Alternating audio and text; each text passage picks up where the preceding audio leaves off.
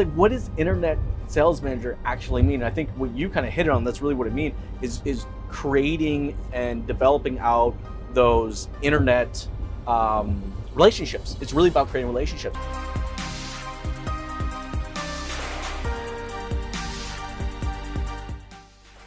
Now, the one thing I want to talk about today, since we have some time to do so, is you just took on a brand new position. I did. That's pretty exciting. It is damn exciting, buddy. It's something that's been in the works for a while, and I didn't really see it coming. It was what I wanted. I just didn't realize it was going to happen so soon. Well, tell everybody what the position is and what you're in Internet charge sales of. manager. So all the incoming leads right now, depending on most dealerships, a lot of them have a BDC department, or they'll have a third-party department that goes and deals with all your incoming internet leads. I just always thought it was such a waste when you should be having a salesman deal with them from the very get-go to the end. You're building that, relationship with them. You feel like you get to know them over that point.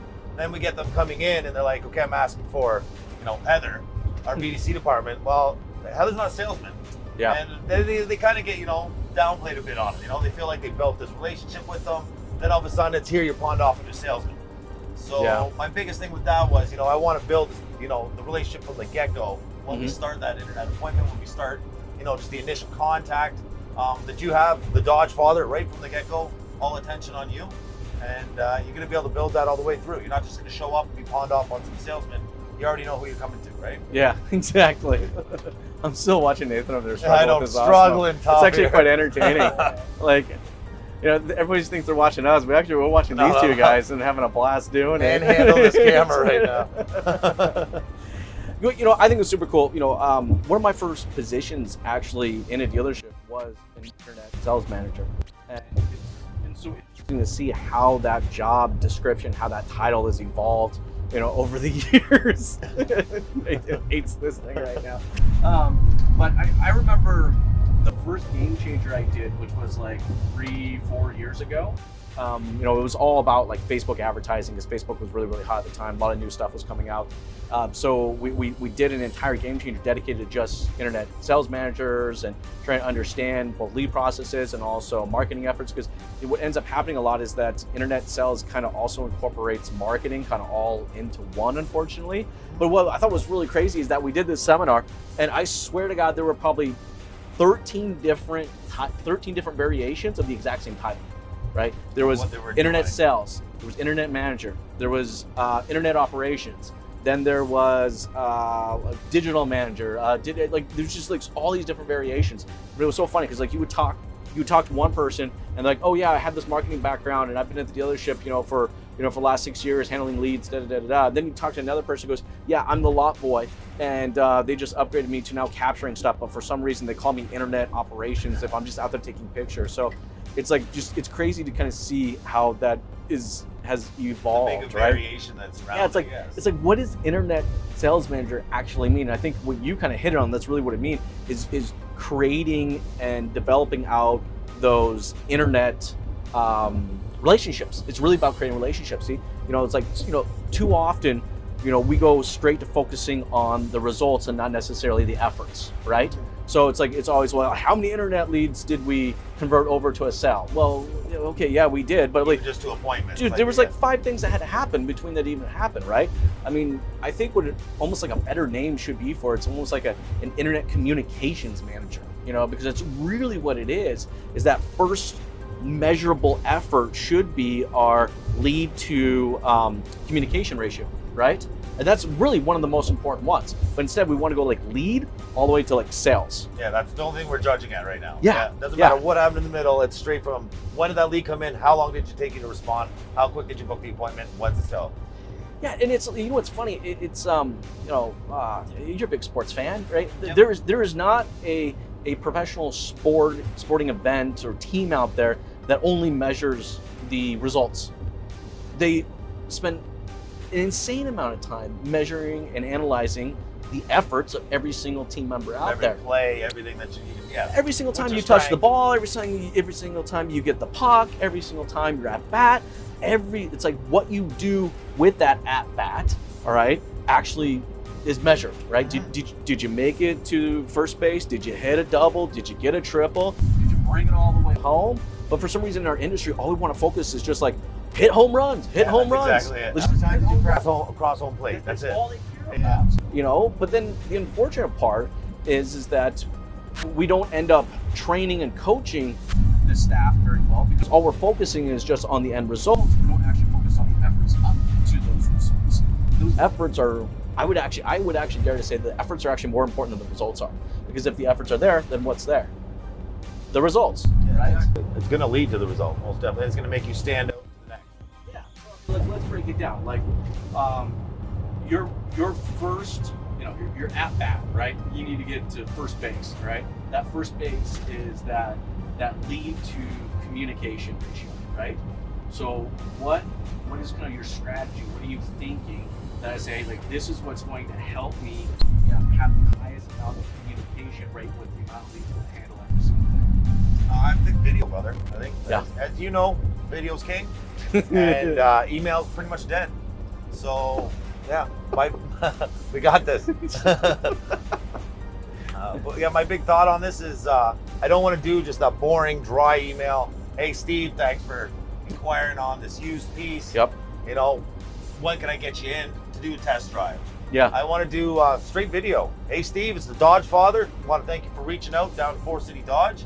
I'm going to show you a couple cool features I think you are going to be impressed by on this Ram as I do a quick walk around and kind of go that route rather than just doing the deliver email, trying to push them back in. I want to build that. Well, I think that's a good approach, man, because I mean, at the end of the day, if you can bring them some additional value as far as either entertainment or knowledge, which you always bring both.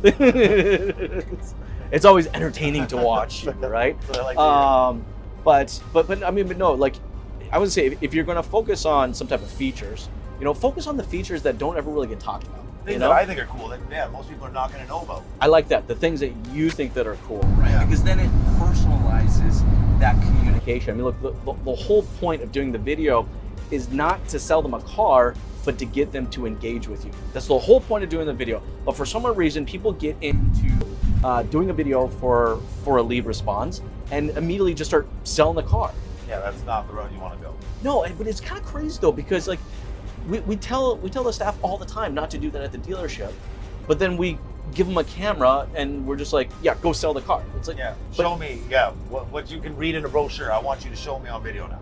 Yeah, I mean, look, we're taught within the dealership to engage, and we're taught to relationship selling. Well, I think majority dealerships are, well, okay, let's say at least 50% of dealerships are focusing on relationship selling versus transactional selling, right? Well, but I mean, and we all know that relationship selling has higher profitability than transaction selling, right? If you're focused on nothing but the price, then it's just a race to the bottom, right? So relationship selling, but in that video content, if we're not giving them something that we can start to develop a relationship off of, then there's nothing there. And I think the best way to do this is by you telling them, what you like about it, personally, what you like about it. All right, that starts to create that one-on-one connection.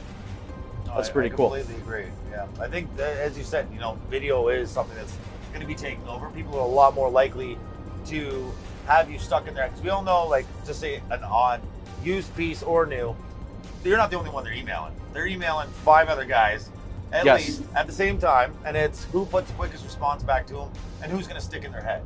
All right, we all have, especially on and I think also the customer's smart, right? Yes. In fact, they're smarter than they ever were in the past, right? I mean, and I know that just from like looking at lead response, right? Look, at one point in time, if you stuck an e-price button on your website, you literally increase your leads by like 30%, But customers got smarter now. Like, they know that e-price is the same price. There is no such thing as an e-price, right? That's our industry. We're past that point now. Our industry, fuck that one. Yeah. We did a good job of that. But I think customers are looking for in that first engagement is that they're looking for someone to actually have a conversation with, so they're looking to create a relationship. So it's not, is speed important? Yes. But I think the quality of the response is actually more important than the speed. Most definitely agree with that, bro. And it's just, they don't want a robot. No, they don't. And if they wanted a robot, they would be shopping online and order online. That's exactly why they're coming to you as a dealership. They want to have that experience, experience. And what are you doing to create a different experience than any other sales rep out there? And how are you going to make it more intriguing to them to want to say, hey, I'm actually going to give this guy a shot because he's going out, putting his efforts, towards me, more than just saying, here's your number, this is the best we can do. Obviously, we're beating everybody around here. But, you know, you want to be more than that. You want to be... But I think what the shitty part is that that actually does work sometimes. And so it's like, so it works a few times, then people think that's what they need to do. Yeah. It's not, customers are looking for more than just a transaction, right? They're looking for more than a transaction. And I think, we talked about this, like your last month was that your best month? That was my best month.